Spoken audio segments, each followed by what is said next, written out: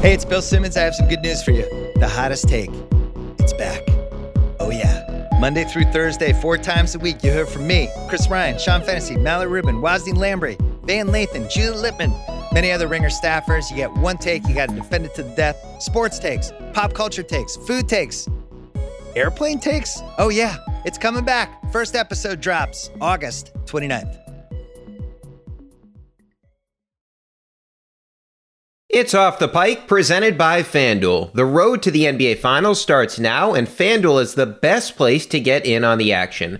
Right now, you can check out the new and improved Quick Bets, which are back and better than ever for the NBA playoffs on FanDuel.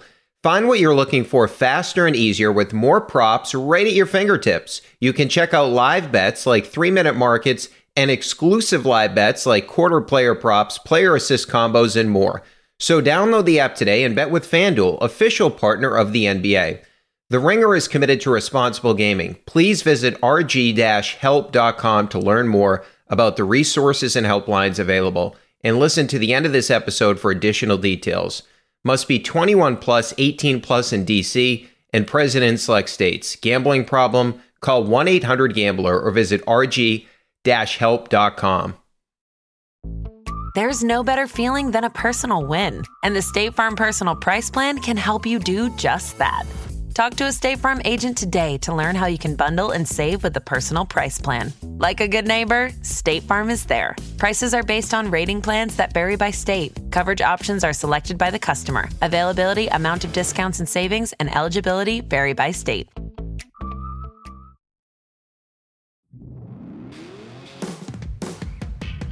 Welcome into Off the Pike. I'm Brian Barrett, recording late on Tuesday night because we had some crazy games. Of course, the Celtics game against the Bucks was crazy. The Bruins-Stars game was crazy as well. We'll get into both those games in just a second here. And also, we had a chance to chat with Jayson Tatum's personal coach, Drew Hanlen, the CEO of Pure Sweat Basketball. That was a ton of fun. I think you guys are really going to enjoy that. We get into a lot of the stuff that him and Tatum worked on, some of the personality stuff, so you're going to really enjoy that. And he coaches other guys too. Joel Embiid, Zach LaVine, Bradley Beal, Tyrese Halliburton. So some really good stories from Drew Hanlen. So I hope you guys really enjoy that. We'll get into that in a little bit. Some interesting things too on the relationship between Jayson Tatum and Jaylen Brown, which I think it was very entertaining talking to Drew. He's really good. But before we get into that conversation with Drew Hanlen, I want to get into the Wild Seas game first, right? Because that one ended first. They lose in overtime to the Bucks, 131-125. Really one of the games of the year in the NBA, at least from a Celtics perspective. That thing was incredibly entertaining. So the Celtics starting lineup in this game was Derek White, Blake Griffin, Mike Muscala, Sam Hauser, and Grant Williams. I don't think we'll ever see this starting lineup again for the Celtics, not because they played poorly. It's just a very rare combination that we would see, right? No Tatum, he was dealing with an illness. No Jaylen Brown, of course, the facial fracture. No Marcus Smart, and no Al Horford. Okay, and you barely had Rob Williams in this game. He played just 13 minutes, so he probably wouldn't have even played if you weren't so shorthanded, because obviously he's nursing an injury as well. So I come out of this game, if you peel it back, you feel really good about the effort from the Celtics here, right? This is a team that you consider to be your biggest threat in the Eastern Conference, and they barely beat you. They needed Holiday to hit that crazy three and go for 40 points to beat you in this game in overtime when they had their big three. I know Middleton's on a minutes limit, but they had their guys. You didn't have your best two players. You didn't have the defensive player of the year. You didn't have Al Horford, right? But some slight frustration before I get into mostly the positive aspects of this game. So Holiday hits that shot late, and it was a bomb, as we alluded to, with 25 seconds left. It makes it 127-125 Bucks, as we mentioned. Okay, at that point of the game, you're not getting good shots late, right? So you jumped out to the 123-118 lead in overtime. And when the Bucks took Ingles out, you stopped getting good shots, right? So Holiday at one point picks Derek White and goes the other way to make it 123-122. Before that, Muscala took a bomb that was completely unnecessary. So Holiday was just really disruptive. So getting back to that point where it's 127-125, so 25 seconds left in the game, okay? I'm usually okay with not calling a timeout there because you don't want the defense to set up. But here's the problem. When you're not getting good shots and you're without your closers, right? Jayson Tatum and Jaylen Brown, I need to set something up there, especially the trend of what was going on late in this game. So I'd much rather Joe Mazzulla call a timeout there.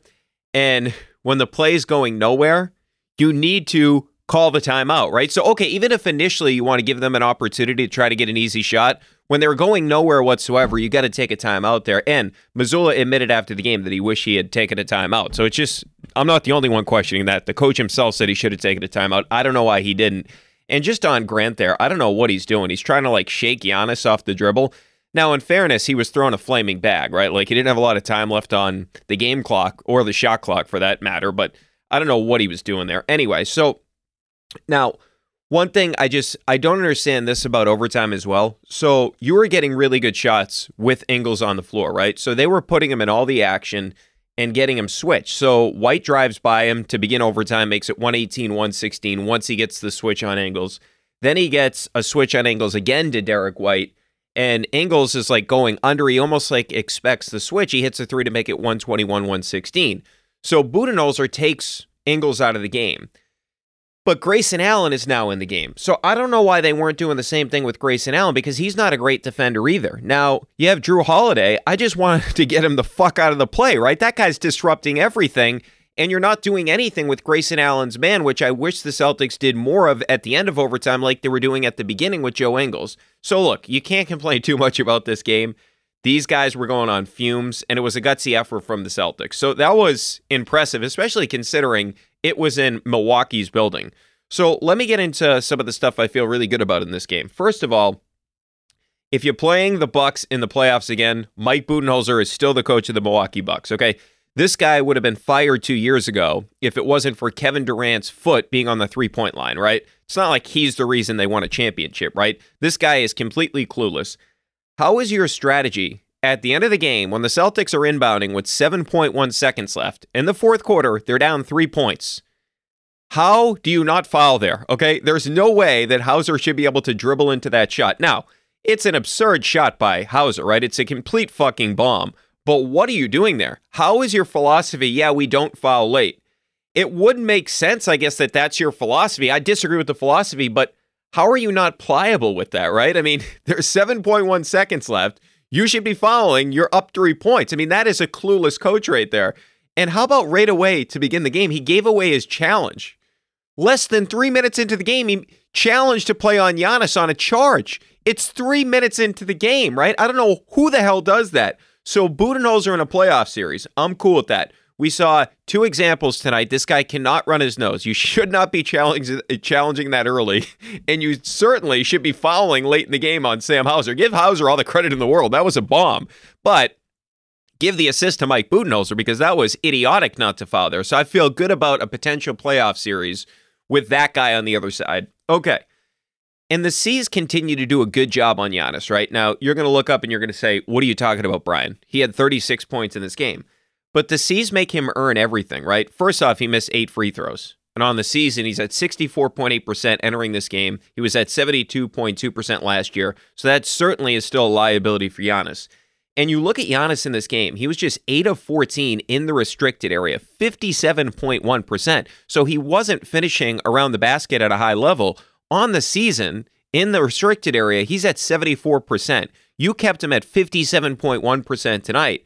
So you made life incredibly tough on Giannis where he's at his best at the rim, right? Grant, of course, we know gives him issues. Right away stones him early on in the first quarter where he throws up a garbage like reverse layup he's trying to hit because of Grant's body getting in the way.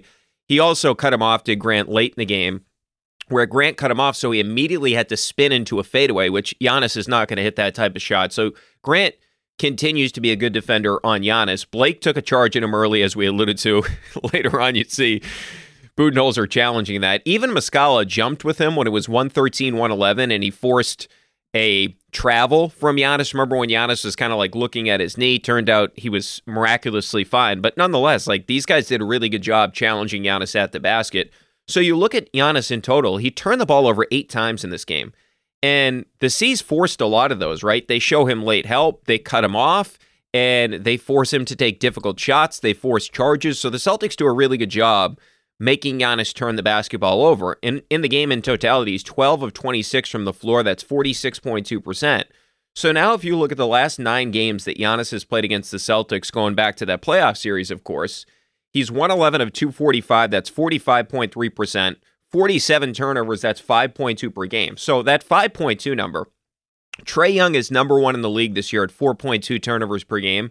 Giannis is at 4.0, which is the second most in the NBA. He's at 5.2 when he plays the Celtics. So he averages one more turnover per game than anybody else in the league when he plays the Celtics. They force him into those turnovers, right? And then you look at just that field goal percentage in general. I mentioned last 9 games against the Celtics, he's at 45.3%. And if you look at him on the season, he's at 54.2%. So that's a large drop off as well. So you give Giannis a lot of issues. The other element is you didn't even have Al Horford in this game. He's one of your 2 best defenders on Giannis, right? It's him and Grant Williams.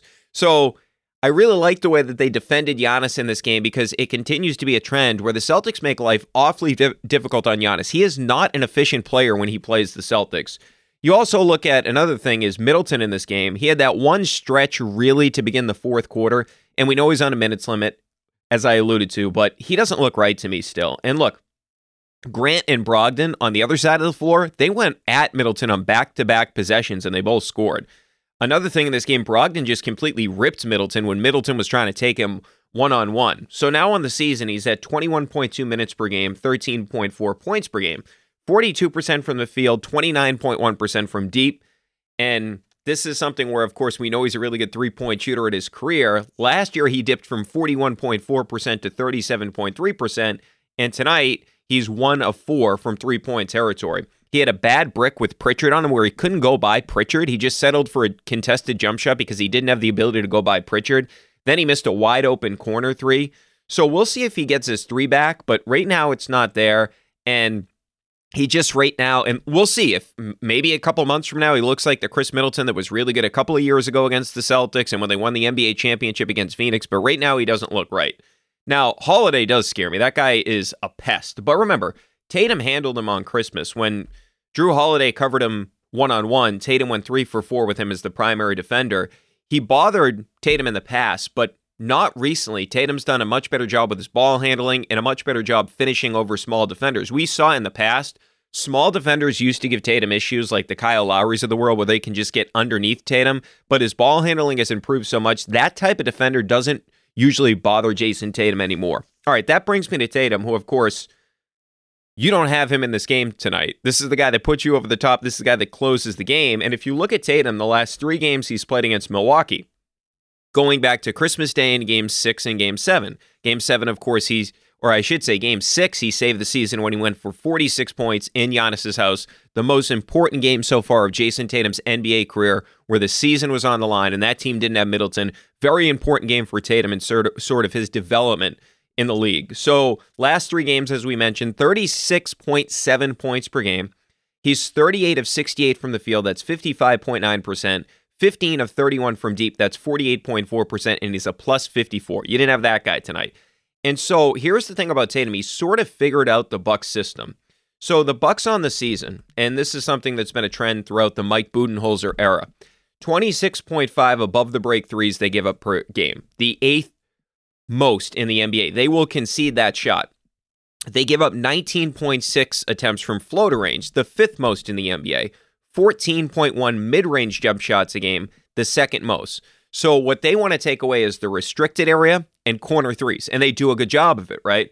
But here's the thing about Tatum. If you look at him recently in those areas against the Bucks, 7 of 13 from floater range during this stretch, 53.8%, 5 of 11 from mid-range, 45.6%, and 15 for 29 on above the break threes, which is 51.7%. All that against the Bucks, the shots that they concede, right? So those are the shots that he's going to be able to get against the Bucks. And they didn't really adjust in the postseason, even when he was hitting those shots, right? And you could say, well, Brian, on the season, Tatum's just over 38% from floater range, at about 41% from mid-range, and 34% on above the break threes. But even if you look at the Bucks, right, you say, okay, this is a really elite team, but here's the thing. They made this mistake of treating Tatum like everybody else last year and on Christmas Day. This is their system. Defensively, they drop Brook Lopez. Heck, in this game tonight, they're dropping Joe Ingles when they should just be switching, right? So what we've seen with Tatum over the stretch when he plays the Bucks, he's walking into these shots. And unless something changes with the Bucks in terms of what they're doing schematically, specifically against Jayson Tatum, those shots are going to be there for Tatum in any game he plays against the Bucks. So unfortunately, we were robbed of seeing this happen for a fourth straight time because Tatum did not play tonight because he was dealing with an illness. But Tatum has sort of figured out how to get to easy shots for him against this Bucks defense. All right, next thing I feel really good about is Derek White, okay? Now, I understand Holiday made the great steal on him late in this game, but this is third straight 20-10 game, 20 points and 10 assists. He goes for 27 and 12 in this game. And I alluded to this the other day, but Smart going out may be good in the long run for this team because this is the best stretch of Derek White's career, and that's not even slightly hyperbolic. Last 9 games before tonight, of course, he had the 27 and 12. So the 9 games before this, 20.3 per game, 50.4% from the floor, 46.8% from 3, and he was a plus 53 during that stretch. And just going through some of the stuff tonight, early in this game, he drives, he finds Muscala, open 3, 17-10 because he draws an extra defender. 6:37 left in the first quarter. Finds Muscala coming off a down screen, very patient, gets to the right, throws it back to Muscala. Then he comes off a screen and he just flies by it, right? He's very good when he gets a defender switched on it because he doesn't slow down. He actually speeds up, similar to what Malcolm Brogdon does. All right, later on in the game, he had a great cut where he gets to the basket easy, makes it 49-46, finds Griffin for a wide open 3, he hits a wide open 3, and then he hits another 3 when it's Joe Ingles on him. And again, Joe Ingles is going underneath the screen. He just walks into a wide open 3. Then later on, he got a switch on Ingles where he gets to the line, and this is like sort of predatorial stuff where you see it with like the great players in the league, right? Like the Jayson Tatums, the Kawhi Leonards, the LeBron James, like they're looking for the mismatch. We see this in the playoffs all the time. We saw Derek White doing that tonight. Found Hauser on a ridiculous one-handed pass when Hauser cut to the basket. So just all in all, another big play he had where he rejects the screen, right? Where he throws actually Drew Holiday off. He rejects the screen, he goes right, so Holiday's late getting to him, and he just hits an easy floater over him.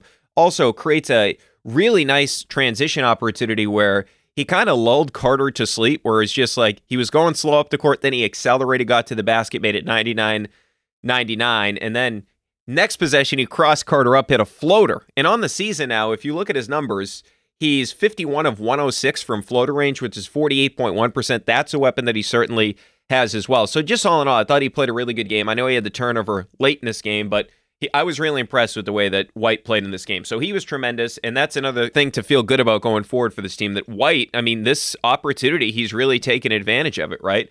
How often have we said during this stretch, oh, they could really use Marcus Smart? Like never, because Derek White has been exceptional. Okay, another thing that you feel good about, right, because this could be a potential playoff series, is Brogdon. So last year in the playoffs, you needed another guy that could just get buckets on occasion, right? And how about tonight? When Malcolm Brogdon had a big role in the offense, he was tremendous. He had 26 points. He got to the line 9 times, which is important because really the only other guy on this team that gets to the free throw line frequently is Jayson Tatum. The Celtics, by the way, tonight, Malcolm Brogdon in the first half, he hit like all but one of their free throw attempts, right? And you look at it, the Celtics with him on the court are taking about 3 more free throws per 100 possessions. So that's a big difference. He took 9 of their 20 free throws in this game tonight. And just a couple of plays that stuck out from Brogdon. So he drives, he finds Rob for an easy opportunity to make it 34-27. And then at the end of the first quarter, he goes at Ingles, and he got Ingles on the switch. And again, just like Derek White, he accelerates when he gets the switch. He just flies by and makes it 35-27. I mentioned earlier, he went right at Middleton. He got to the free throw line. And then the defensive play he made, he just ripped it from Middleton. And then when the Bucks made an 8-0 run in the third quarter, he ended that with just a hard drive to the basket. A couple of times he went right at Grayson Allen, which is what you want him to do, right? When he has a smaller defender on him, just go through him. That's part of the reason that you got this guy here. Had a nice hard cut on an inbound too, where Derek White found him. And then he hit a 3 at the top of the key where he got a screen from Rob, knew immediately, okay, I'm going to be open because it's Rob Williams. He's going to draw the defender with him, pulls the trigger on a 3. Broke down Joe Ingles at the end of the shot clock at one point where he had the ball in the corner, breaks him down, gets into the lane, dumps it off to Rob. Rob gets an easy dunk. So Brogdon, all in all, was really good. Late in this game, of course, in overtime, he hit that runner on Carter, and then he gave the Celtics a lead at 125-124, got to the line when he drove on Carter as well. So late in this game, too, he made some really good plays. So I really like the way that Brogdon played tonight, and it makes me think about heading into the postseason, that third element, that third guy that can break you down off the dribble and score. Malcolm Brogdon has proven it again over this stretch. And I thought Mike Muscala was good again, of course. Now, he had a really good start where he had 10 points in the first 5 minutes. Hit 2 threes in the first quarter, one off a down screen, and another one came off movement as well. And nice little push shot, too, where he got a pass from Brogdon. He had a dunk on a nice cut where, remember, he got a technical for that because he was screaming, which I thought that was bullshit by the officials.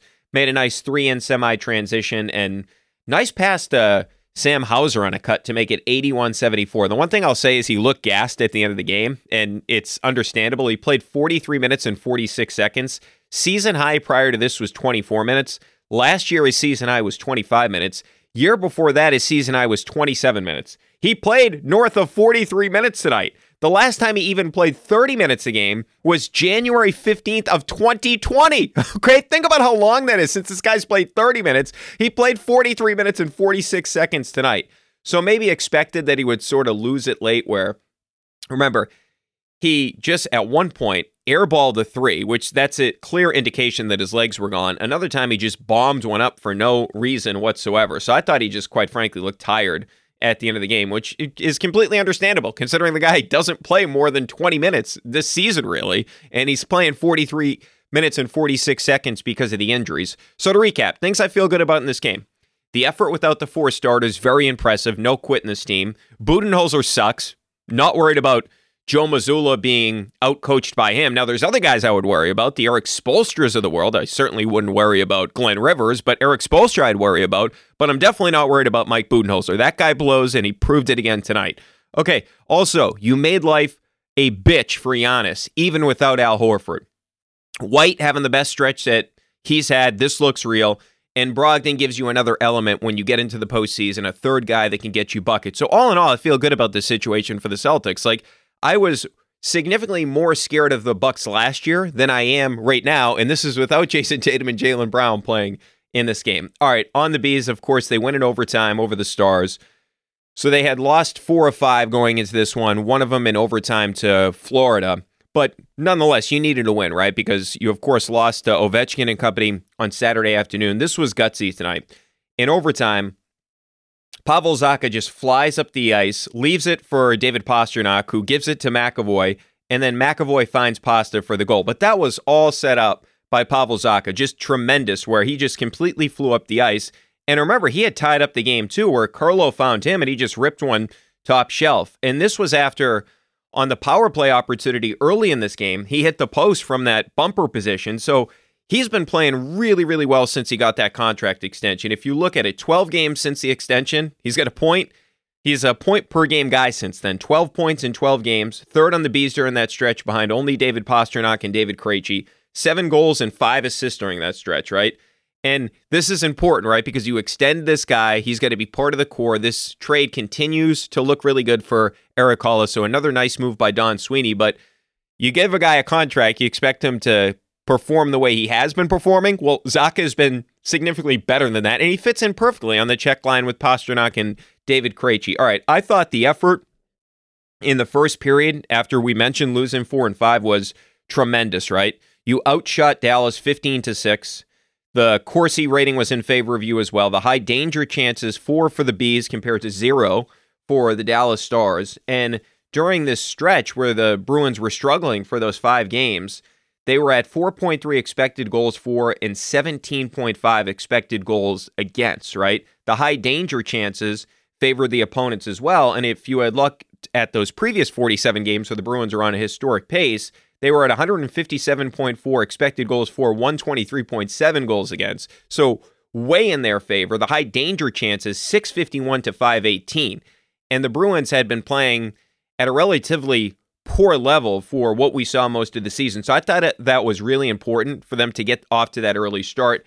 In totality, this game, they outshot the Stars 37-31, and they had 9 high danger chances compared to 4 for Dallas. I thought, quite frankly, Dallas's first goal was lucky too.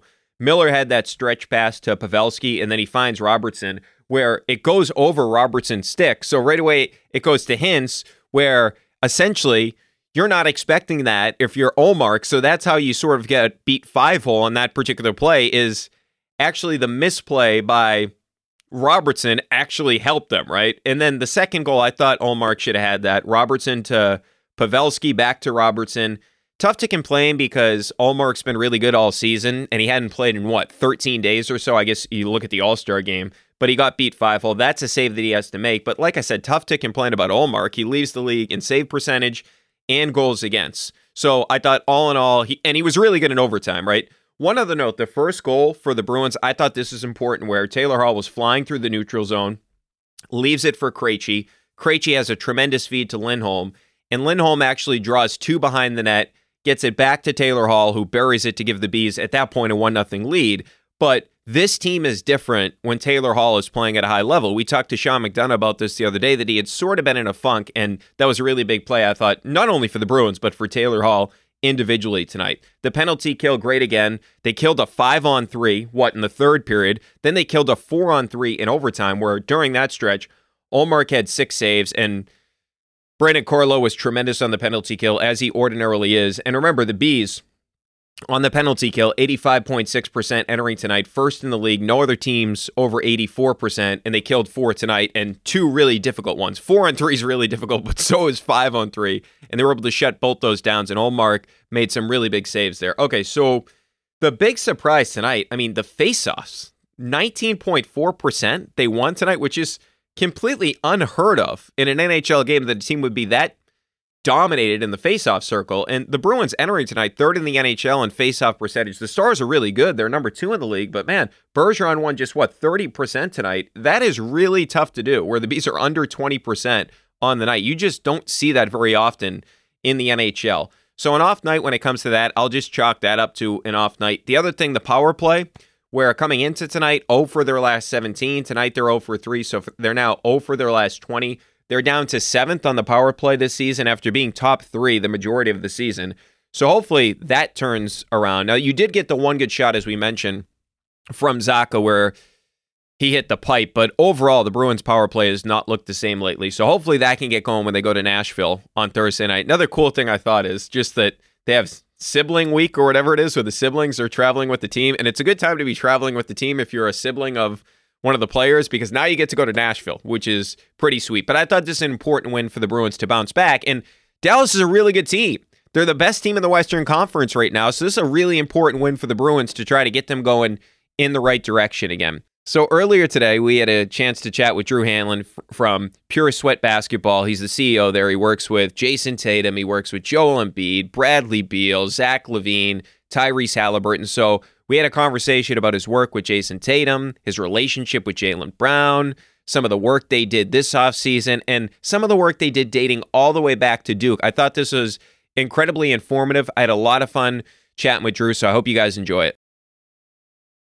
It's only a kick, a jump, a block. It's only a serve. It's only a tackle, a run. It's only for the fans. After all, it's only pressure. You got this. Adidas.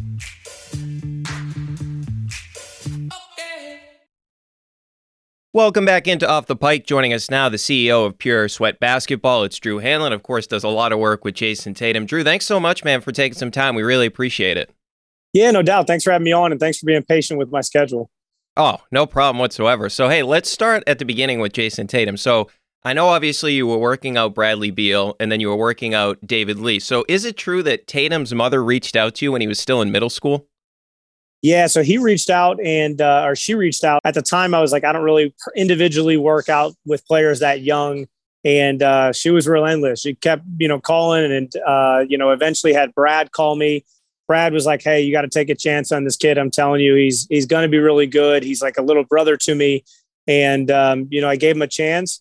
I worked him out the first time, almost to the point where he passed out. Like he was literally had to go out in the hallway, throw up, get a drink, and came back on the court and kept working. And I'll never forget, I got a text message from his mom afterwards. His aunt had brought him to the gym because he wasn't old enough to drive. And afterwards, his mom texted me and said, hey, you'll love this. But Jayson said, hey, we were going to have to carry him off the court before he was going to give up. And that's when I knew he had a special mentality. And then from there, we just got to work and have been working together ever since. All right. Well, speaking of that work ethic, so he gets drafted by the Celtics, and I know that Danny Ainge and Brad Stevens had reached out to you and said, hey, they want you to work on like his 3-point shooting, sidestepping, things along those lines. And you go back to Duke, he only shot 34.2% from three, and this is at the collegiate level. His rookie season, he shoots over 43% from 3-point territory. So what was that first summer like before he came into the NBA? Like, how many threes are you guys getting up a day? So this is the part of the story that a lot of people don't realize. We changed his shot before he went to Duke. And so we started the season, I think it was like 22%, something like that. And so there's a game, NC State game. I went up there, I saw the NC State game. And after the NC State game, we got in the gym. We kind of changed his shot mid-season. And from that point on, he shot 39% from three at Duke.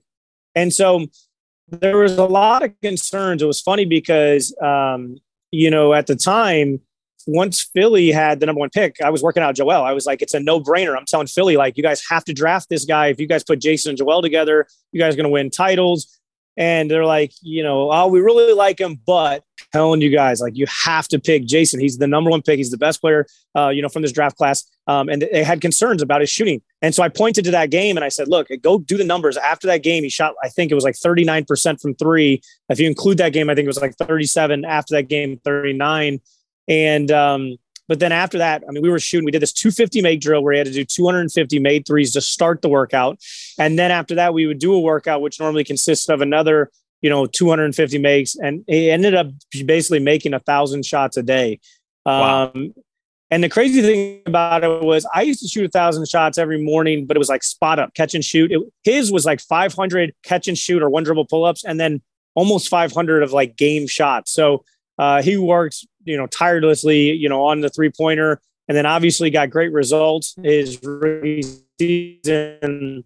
And then, the second season, his numbers went down a little bit. And, I had a lot of angry fans that were like, what'd you do to break his shot? And they didn't realize that his shot quality had just went down. His rookie season, a lot of it was catch and shoot, wide open, kind of in rhythm shots. Whereas his second year, his numbers weren't down that much. It was just that he was shooting a different shot profile.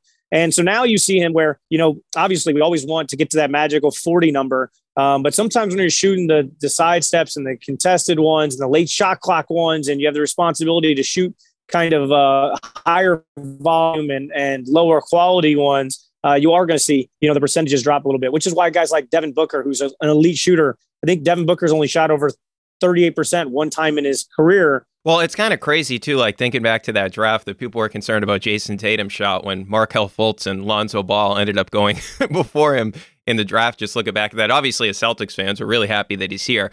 So after the Celtics lose in the finals, we see the beginning of this season, and it looks like not just Tatum, but the team in general, it looks like they were shot out of a cannon. Did you notice that, like, right when you guys started working out in the offseason, that he was, like, incredibly motivated to bounce back? Yeah, I've publicly said it that, it was the first time I think in our relationship that I went a week without talking to Jayson. Like, I mean, after the finals, it was, we talked a little bit right after the finals. And then after that, it was a week of, I didn't hear from him.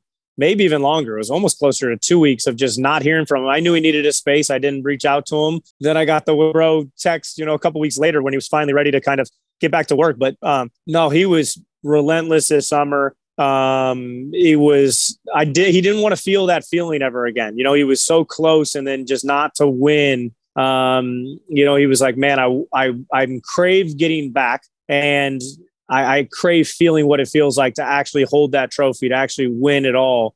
And it was cool. It was a cool mindset and a growth that I hadn't seen before in some of the young players I'd worked with. I had worked with guys that had won championships. I've worked with guys that had been there before, but for a guy that was coming up, I never got to see that firsthand, a superstar that fell just short of winning it all. And for him, even just seeing other guys in my gym, I mean, I had so many, all-stars that I either work with or that come to open gyms and stuff like that.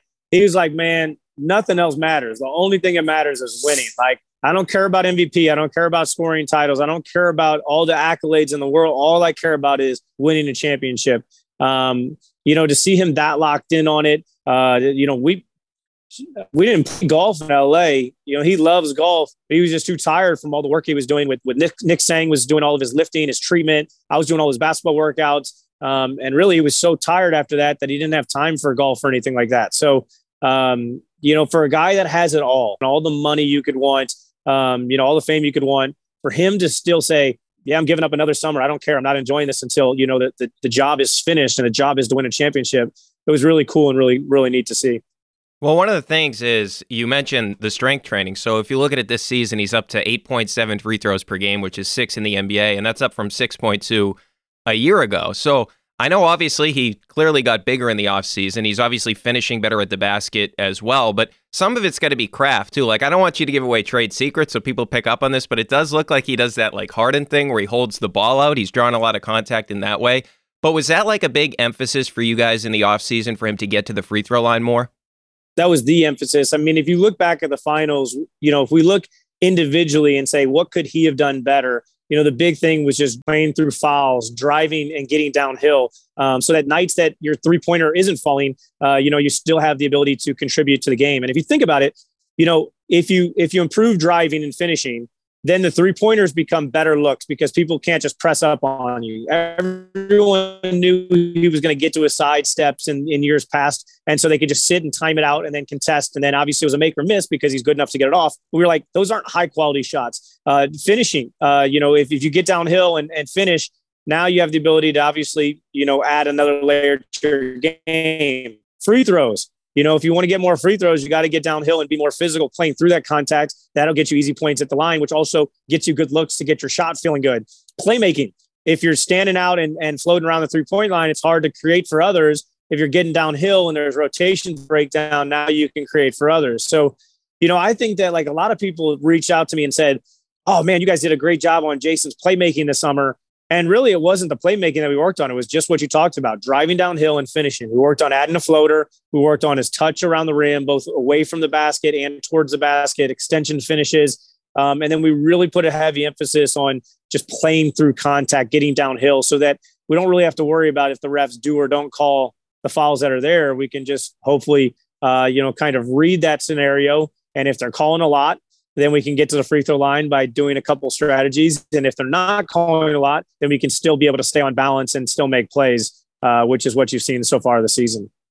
And another thing I've noticed, because you mentioned that makes a lot of sense with the playmaking, just if he's getting downhill more, it's going to be better from that perspective. But the other thing I've noticed, and maybe I'm exaggerating it, but the off the ball movement to me has been much better this season. Like, we don't really see a ton of superstars like set off the ball screens. Like on the ball, it makes a lot of sense, right? Because they're going to get the ball back. But Tatum is always setting screens off the ball, which I guess creates opportunities for other guys, but also himself. And then the other thing I've noticed, and he's done this a bit this year, is that Steph Curry thing where he throws the ball and he'll actually chase it and get it back. And a lot of that comes in the corner where he's shooting like over 47% from 3-point territory. But is that like film work that you guys do, or is it physical stuff? Like, how did he improve in that capacity? It's funny because I learn a lot from the other experiences I have with my other clients. And so if you look at, the other MVP candidate that I have, Joel Embiid, what I've realized over the years is, especially in the postseason, Joel has been able to get double and triple teamed because teams know what he's doing, what his spots are, et cetera. So, even in playoff series, Joel will average 30 and 12, against the Celtics a couple of years ago but then get swept. And you're going, man, what happened there? And then the next year you look and you say, it's some team like Atlanta, and you're going, how did Atlanta control Joel? Well, they didn't really control him, but eventually they limited the amount of impact that he could have. With Jayson, the big thing that I kept telling him during development is, hey, we have to be aware that teams are, as you continue to reach this stardom, teams are going to try to, basically squeeze the ball out of your hands during games, and you have to be more unpredictable so that they can't do that, so that you can still have that big impact. And so some of those things are setting screens and slipping screens so that you're unpredictable. Also, setting screens to get the mismatches you want so that you can see him like post up at the nail, which you see a lot often this year because, he does need to sometimes get to the mid-range and mid-post where he can just dominate and shoot over players because he's so good at that. Other times you see him hit and chase because if he has the ball in his hands and he dribbles off the ball screen, well, that's, you can easily blitz it because what's coming. You can time up the dribble. Whereas if you hit and then split off of it, and come off of it, now the dribble handoff guy, he can either fake it and turn a corner, or he can hand it off. So the blitz is a little bit later. It's harder to trap. So, a lot of it came from just my relationship with Joel and understanding that, like, my whole life around Joel Embiid's work is how do we figure out how to get not double teamed and triple teamed. And with Jayson, I saw him getting to that level of stardom and said, hey, we have to be aware that we can't have, weaknesses out there where you can't impact the game because they're able to squeeze the ball out of your hands. And that's why the unpredictability is there. And then also it's just Celtics offense is really, really good. They enjoy playing together. They enjoy cutting and moving and spacing. And so a lot of that is just a byproduct of really good offense and good teammates that, have bought into sharing the ball and playing as a unit. Well, and if you look at it too, like, obviously the ball handling for Tatum has improved immensely. I mean, how many times this year has he left a guy in the dust with that, like, in and out lefty dribble he has, and he'll spin back. But all in all, when you look at it, like, it's very rare we see in the NBA that forward that can completely, like, he's basically the primary ball handler right now, especially with Smart out of the lineup. But even with Smart in the lineup, he's the primary ball handler. Even like a guy like Kawhi Leonard, we've never really seen him, like, completely run an offense, right? We've seen him as a play finisher, but how big of a step is that to go from a guy when Tatum came into the league, he's a good shooter, he's a good scorer, to now completely being able to run the offense? Yeah, I mean, it's obviously tremendous growth on Jayson. It's a big testament to, like, how hard he works, all the work he puts in, all the film he studies, et cetera. But, that's who he was. Growing up, he was a point guard. And then he just got really tall, and then he became really good in the mid-post and mid-range. And then we expanded his game to the three-point line. But I mean, he was a triple double in high school. It was funny because actually in high school, we had to push him and challenge him to be more aggressive as a scorer. There were games where we'd be like, come on, you got to take over. And I'm making the right play. I'm making the right play. And we're like, yeah, but sometimes the right play is just put the team on your back and carry them. And then he got into that scorer's mentality where, like you said, in the draft, a lot of people had concerns. Was he a good enough shooter? Another one that they had a concern was he athletic enough, which I always laugh about because he put LeBron on a poster his rookie season. And the third one was, is he a guy that's just going to be a scorer, or is he going to be a guy that can actually win you games? And obviously he's proven all three of those, kind of concerns wrong. But that's who he was in high school. He was a triple double machine. And, then he became a scorer because that's what he evolved into. And now he's just getting back to his roots of, making the right play, playing winning basketball, and doing everything that he can to dominate the game in multiple ways. All right, so I want to ask you about a couple of his teammates. So first, Robert Williams. I feel like after every game that Robert Williams plays in, Jayson Tatum praises him after the game, talking about how much he likes playing with Rob. And obviously, they don't have that element when Rob's not in there, right? That guy that can easily catch alley-oops, and it's very difficult to defend them when he's in the action with Jayson Tatum. So does he talk to you about playing with Rob and how much of a luxury item that is for them? He loves Rob, man. I remember when they were doing, like, contract negotiations and stuff like that. He's like, man, we need him. Like, it doesn't matter what it is, get it done. Just being a defensive threat, a guy that can, erase a lot of mistakes on their defensive end. Offensively, gives them a lob threat, which also helps space out the floor.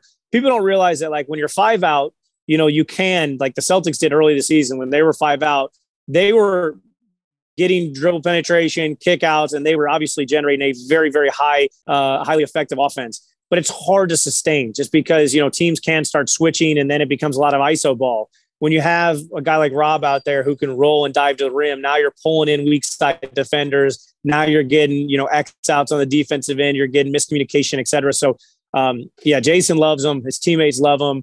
And he's just an overall good guy. Not only is he a good player, but he's a really good person. So Jayson loves him on the court, loves him off the court, and he knows how valuable he is to this team. And really, it's one of those things where when you look back at the Celtics last year, they make a great run. But one of the big what ifs is, what if Rob was healthy? You know what I mean? What if he was healthy? Yeah. Instead of, really kind of trying to just do everything he could to kind of get through the season, if he could actually get from the season, what it would look like. But, hopefully he's able to, was saying that, good health throughout the playoffs and give them a good push because they're looking really good with him. All right, Drew. So, like, if this play happened like 2 years ago where inadvertently Tatum hit Jaylen Brown in the face, he got a facial fracture, like, this would be a whole story. Oh, do they dislike each other? I mean, like, that was just like an incredibly dumb narrative. And these guys were so young, right, in their NBA careers when people are talking about, did they need to break them up? But they had that moment last year after the Eastern Conference Finals against Miami where they were yelling at each other like they told us that we needed to be broken up. So what's that relationship like between those two guys? Amazing relationship. It's funny because I've obviously dealt with superstars that don't like other superstar teammates and, and have had to play the card of just like no comment. But the big thing that Jayson, I remember I said this publicly a while back, but like, Ramona Shelburne was asking me, she was like, hey, do they really not like each other? I was like, no, they actually love each other. I go, in fact, I was sitting on Jayson's couch one time and we're sitting there talking like, do you think it can work? Because that's the big question with superstars. It's not that they don't like each other. Sometimes you just don't think it can work. Like we can't win together. And he's like, I mean, I don't even know who I would trade him for. He's like straight up, like take away the whole, you're going to say yes to some of these superstars and they'd be like, yeah, he would say yes to, superstar, for me too. But you're like, how many players are better two-way players than him? And we started going down the list and we're like, man, there's not many players in the NBA. This is 2 years ago, there's not many players we trade straight up because we know how good Jaylen can be both ends of the floor. To get guys that can switch everything on defense and both actually buy into defense offensively, not only are talented and can score efficiently, but also can do it unselfishly. You're just going, I mean, there's not many players that you would just straight up trade. Like forget the whole, oh man, this player plus a bunch of picks and play, just straight up, they're just such a good match. And, for JB going 4 out of 6 Eastern Conference Finals, for Jayson 3 out of 5, for them to go to a finals together, for them to, they were up 3-2 against LeBron, and then LeBron went God mode. And that was when they were a little bit younger, but it's just like for a pairing, you couldn't ask for anything better. And then for all the complementary players they put around them, hardworking guys that buy into defense, the guys that share the ball, they're just very well built to not just win now, but also win later. Okay, so that's unbelievable, too, that he said, I don't know who else I would trade him for. It makes a lot of sense. I mean, he's a two-way wing. It's like the most important commodity in the NBA, and the Celtics have 2 of the best guys doing it in the NBA. So the story goes with Joe Mazzulla that when Brad Stevens was the coach, obviously he was the only carryover from Brad's staff on to Ime's staff, that Jayson Tatum actually went to Ime and said that you should keep Joe Mazzulla on the staff, or at least he encouraged him to keep Mazzulla on the staff. Now Mazzulla takes over as the head coach. So how much does Tatum like Mazzulla, and what have you made of Mazzulla's first year as the head coach here with the C's? I mean, Jayson obviously loves him. He's done a great job. I think the big thing that he did was he put his own spin on things, but he didn't try to change everything that was working. He kept the things that were working. Him being on staff, it allowed him to really see kind of, okay, we really like this, we really like that. But then also there was the other side of him that was like, I want to put my own fingerprints on this team's success. You see them a little bit more analytically driven on offense, shooting a lot more threes, hunting threes more in a good way. So I think that the best thing that he did was he didn't disrupt flow that they had already built that got them to the finals, while also still trying to improve so that they could be a better version of that team that was there last year, which I think is what you see. I think you see a more complete, a more well-groomed, well-oiled machine this year than you did last year. And, you have to stay healthy. You have to get hot at the right time. But I think that if you're a Celtics fan, you really like, where the team's at and where the team's headed. All right, Drew, so you mentioned you worked out Joel Embiid, or you work out Joel Embiid. You work out a lot of other guys, Tyrese Halliburton and Bradley Beal. So I'm interested. I know that Beal and Tatum played a couple of years ago in that play-in tournament, and obviously the regular season's different. But what's it going to be like for you because now the stakes are super high for Philly and the Celtics, 2 of the favorites to win the NBA championship. What's that like for you, who you're close with Embiid, you're close with Tatum, but if they play in a potential playoff series, do you just want them both to go for 40? Because one of your guys is going to be really happy, and one of the guys is going to be heartbroken after that series. It's the worst part of my job every year because it happens every year. Because I work with Tyler Hero in Miami. I work with Joel in Philly. I work with Jayson in Boston, Brad in DC, RJ Barrett in New York. I mean, literally Tyrese Halliburton in Indy. So the whole Eastern Conference are my guys. And they're all good players. Sometimes if you have a star on one team and a role player on the other team, you're like, all right, I hope the star wins because they're the one that's going to end up carrying the team. But during the postseason, I'm basically preparing both guys. I'm doing all their video edits. I'm making all their adjustments. It's a weird scenario to be in. And I always get the text messages, no, you got to pick a side. No, we're not doing this whole you cheer for both of us thing. obviously I end up cheering for both of them, but it is almost like a numb feeling. I don't wish it upon any basketball fan, because as a basketball lover growing up, like my birthday present to game was one game to every NBA season. That was my birthday present when I was younger. And my Christmas present was the flight to that game, because I was a St. Louis kid. So then I would get the flight to whatever game that I picked. That was how much I loved basketball growing up. Now I'm at NBA games and, I'm there for work. But if I'm watching two guys compete, and it's not the regular season, I'm hoping the guys combine for 100. I'm hoping both of them go for 50. But during the playoffs, you can't feel the highs. All you do is feel the lows. It's like one of those things where, like, I've heard this before, but as a parent, you're only as happy as your saddest kid. And it's like, that's how I am almost as a skills coach, where you're almost like, you're only as happy as your saddest client. So after the game, one guy is celebrating and cheering, and you want to be out there and, hugging them and saying good job to them and congratulating. But the other part of you is like, I got to go put my arm around the other guy that loses. So yeah, it's a shitty situation for me. And it's, It's not fun. It's not fun at all. Yeah, and what's your relationship like during the regular season? Of course, because during the offseason, you're putting in all this work. You mentioned the film and stuff. So will Jayson text you, be like, hey, can you look at this third quarter? Can you look at me doing a certain thing? Is that kind of how it goes? And I know you go out to see him a lot too, but is that kind of how it works during the regular season? During the regular season, it depends for each guy. I mean, some guys I do film for after every game, before every game. Some guys I'm texting, like, there's times where we've made adjustments at halftime. Like sending text messages to whether it's them, if they check their phone, or it's you text one of the coaches that's close with them. So it just depends. It's amazing how fully kind of in tune these guys are with everything that's going on. But yeah, fans would be shocked. There's been times where I've been at games and I'll get text messages from players during live play or something like that, and they're like, "Wait, who was that?" And I'm like, "Yeah, they're back in the locker room. They just came out." Not saying Jayson in particular, I'm saying just in general players, but there's no bad time to make a good adjustment. And so we're constantly trying to find ways to get them better. And, there's times where, you guys have seen where Jayson, we've had to completely, tweak his shot during a season because the shot isn't feeling good, whether his elbow reverts back too high or, it comes too far in or something like that. Or there's other times where, we'll see a certain scheme or coverage slow him down. Hey, what should we do in this scenario? And so it usually starts with talking about it. Then it goes to film, and then it goes to getting in the gym and actually working on it. But there's, a dozen of those moments where we're tweaking stuff throughout the season just because, stuff happens. Well, as a Celtics fan, I got to say this. I really appreciate that you're helping them during the game. So it's great to hear. So just before I let you go, I wanted to know about the Embiid and Tatum battles, when those guys are working out together. Are those crazy? Insane. One of the most fun parts of my job is over the summer seeing these guys go at each other with no script, no playbook, no help, just straight mano-a-mano.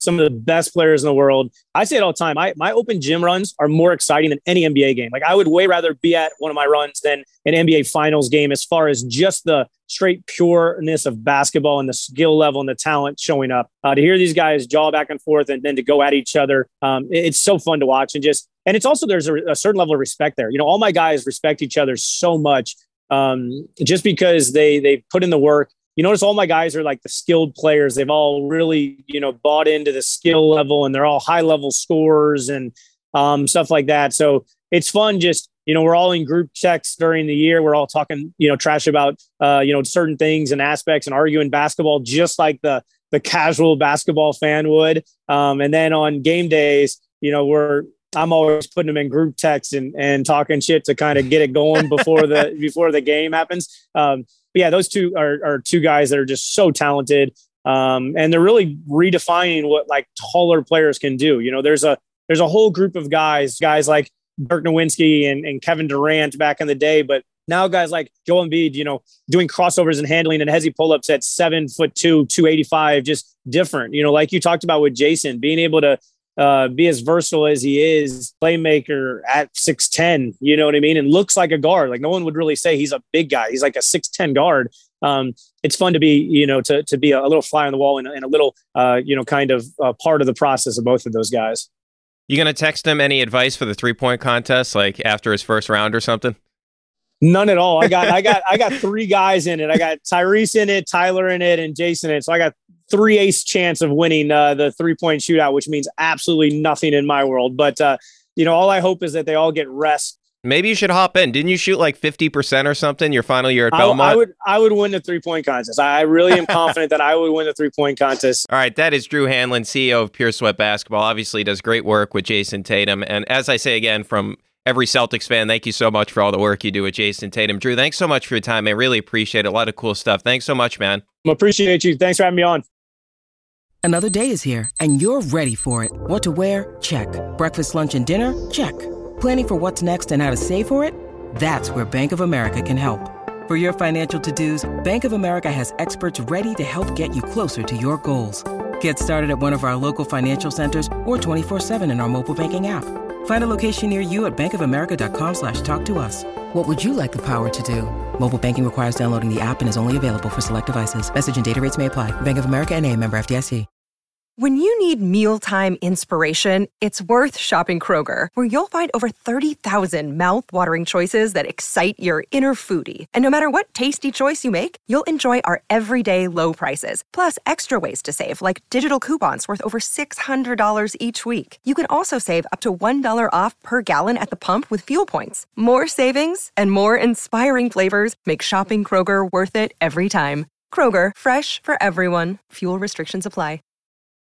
Welcome back into Off the Pike. Had a lot of fun there chatting with Drew Hanlen. I thought he had a lot of good stories. He says he'd win the 3-point contest. Maybe he would. I mean, this guy shot 50% his final year at Belmont. I thought that stuff was fascinating, though, about Duke, how Jayson Tatum's 3-point percentage went way up in the second half of the season, and teams didn't really look into that as much as Drew Hanlen was trying to tell teams. And I am glad that, of course, Tatum didn't go to the Philadelphia 76ers. Can you imagine that if it was Jayson Tatum and Joel Embiid for all those years? But that was a lot of fun. And the thing that impressed me most about this is just Tatum's work ethic. I mean, his mother's calling this guy when he's still in middle school. And then last year, after they lose in the NBA Finals, all he wants to do after he deals with the loss internally, get back out there and work harder. And we've seen the results. And like we've been saying all year, from my perspective, the big thing is get to the free throw line more. And Hanlen said that. That was our number one thing in the offseason. All right, by the way, remember, you can email us at offthepike@gmail.com. That's offthepike@gmail.com. Really easy to remember that. And also, you can leave us a voicemail at 617-396-7172. So we got a couple of those. So who's up first?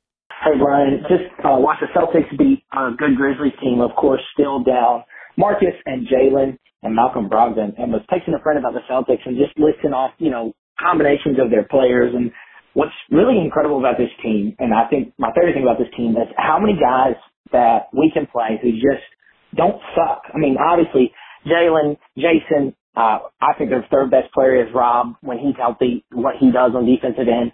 Al, Marcus, D. White, Brogdon, Grant, Muscala, Peyton Pritchard, Hauser, Cornette, and even you think about the fact that Gallo is on this team and not playing.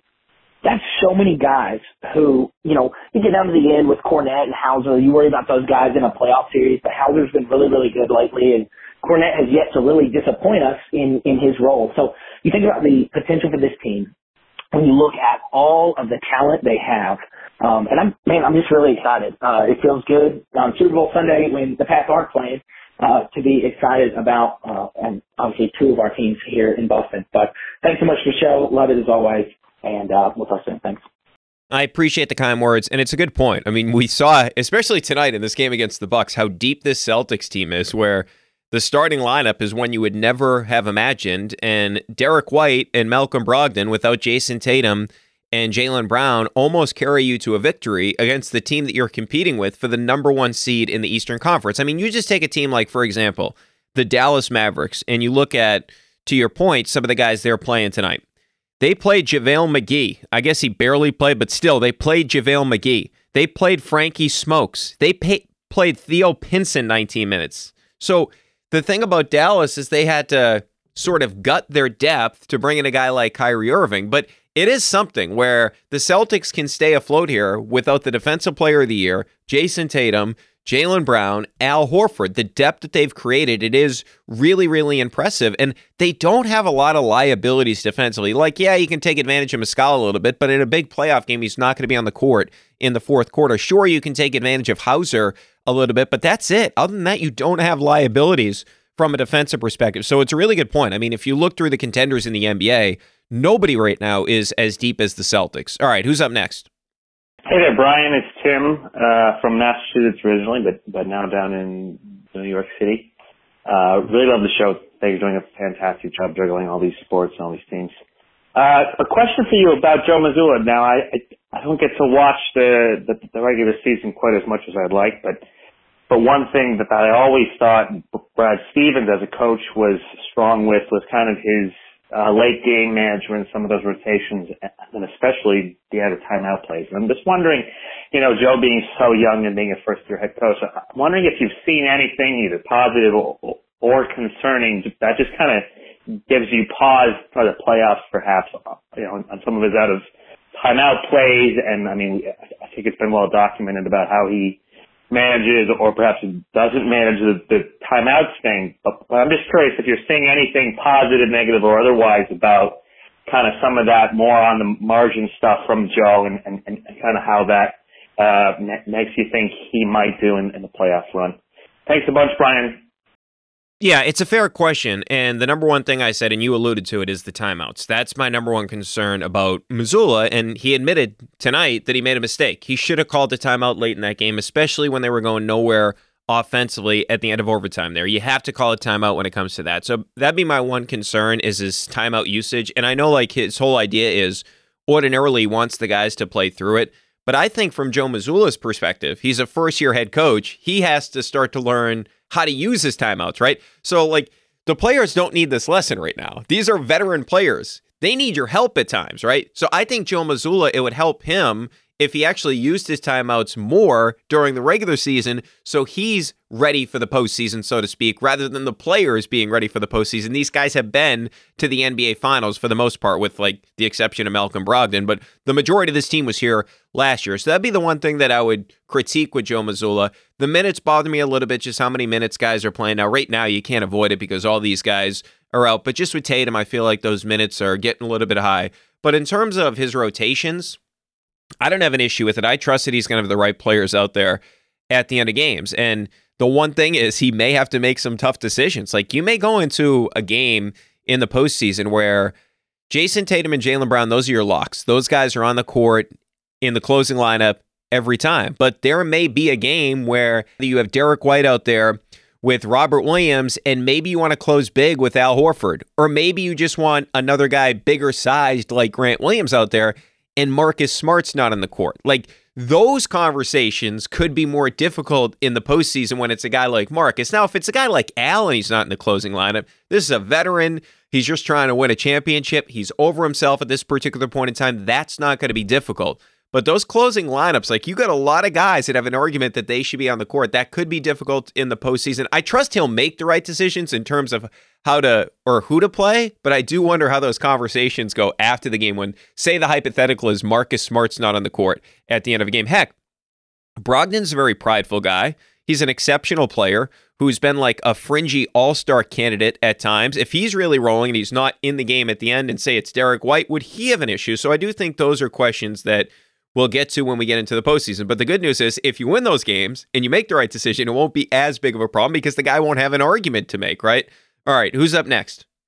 Hey, Brian. It's Dave, your New England transplant down in North Carolina. Hey, I love the show. You are just crushing it from all angles. So a couple of Super Bowl reflections relative to our beloved Patriots.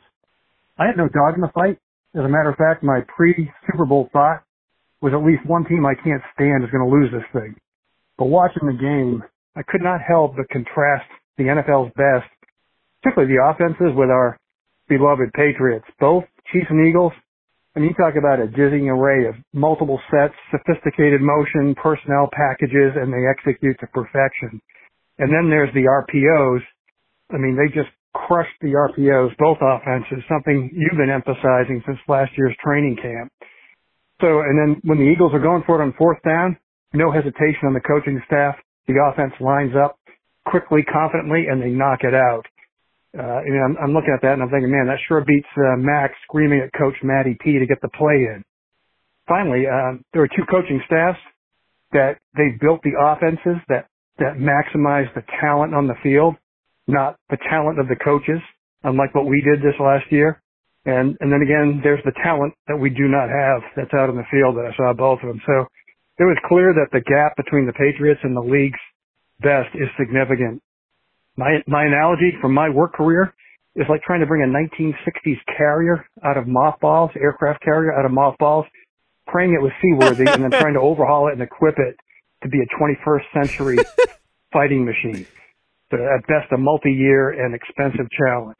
That's it. Kind of depressing. I'm just hoping Bill, praying Bill came to a similar conclusion and makes some really bold changes, and he acquires the talent we need to compete at the Chiefs and Eagles level. That's it, Brian. Keep up the great work. Take care. All right, so a couple of things there, and by the way, thank you for the kind words. So first of all, the fourth down stuff that you mentioned, completely with you. The Eagles, they create a lot of advantages by going for it on fourth down. The Patriots went for it the fewest, and they were very inefficient when they went for it on first down. That's something that I wish that Bill would change. He hasn't been nearly aggressive enough over the past couple of years. In terms of the RPO game, I do truly believe that that's going to be an element to the offense again. I talked about the fact previously that Bill O'Brien, that's an RPO-heavy scheme at Alabama with Bryce Young, and even prior to Bryce Young. You go back to Mac Jones. We reference this number a lot. 20% of his passing attempts came out of RPOs at Alabama, and he was the most efficient RPO passing quarterback at the collegiate level his final season there when, of course, Alabama won the national championship. So with Bill O'Brien, I do feel like you're going to have a system that actually does cater to Mac Jones' strengths. To your point, I mean, look what the Eagles do. They do everything that enhances Jalen Hurts as a player. The Chiefs do the same thing with Pat Mahomes. As great as Pat Mahomes is, think about what they did twice in the red zone.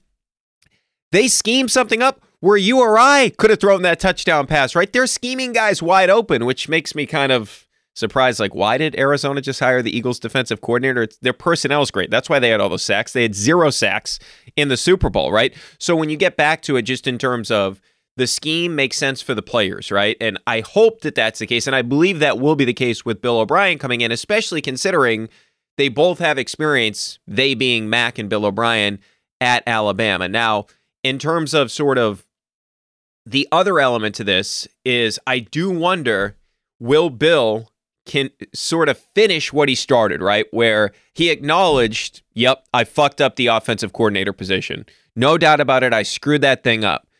So he fixed that. He got Bill O'Brien, right? So will he fix the weapons? Will he get Mac? Because think about this. Jalen Hurts, it's not a coincidence that he has A.J. Brown and he has his best season. I know he's third year into the NFL, but think about some of the plays those guys made in the game. Devontae Smith. And how about the play that A.J. Brown made all the way down the field? Devontae Smith was tremendous in that game, right? Why wouldn't you do everything you possibly could to help out your quarterback? I just hope the Patriots do the same thing with Mac Jones, because it was crystal clear. The schemes that those two teams have, the weapons those two teams have, way better than where the Patriots are at as well. And I'm not diminishing that the Patriots need a lot of help on the offensive line. Like, tackle is going to be a huge emphasis for this team, not just in the draft, but in free agency as well. But my number one priority from an offensive perspective, get him a damn weapon. Okay, even if you look at Joe Burrow, right? Like, they fixed the line this year for the most part, and then they had all those injuries in the postseason. 2 years ago, they had the choice between Penei Sewell, who is an outstanding tackle, or Jamar Chase. They went with the difference maker from the receiver position, and that got the Bengals all the way to the Super Bowl that year. That was part of the reason they went there, okay? So to me, this is a weapons league now. You need to address that in the offseason as well, and I would do it on the trade market. All right. As always, make sure to get your voicemails in, 617-396-7172, 617-396-7172. You can also email your thoughts and questions to offthepike@gmail.com. Thanks to Jamie McClellan and Steve Cerruti for producing this podcast, and we'll be back in a couple of days.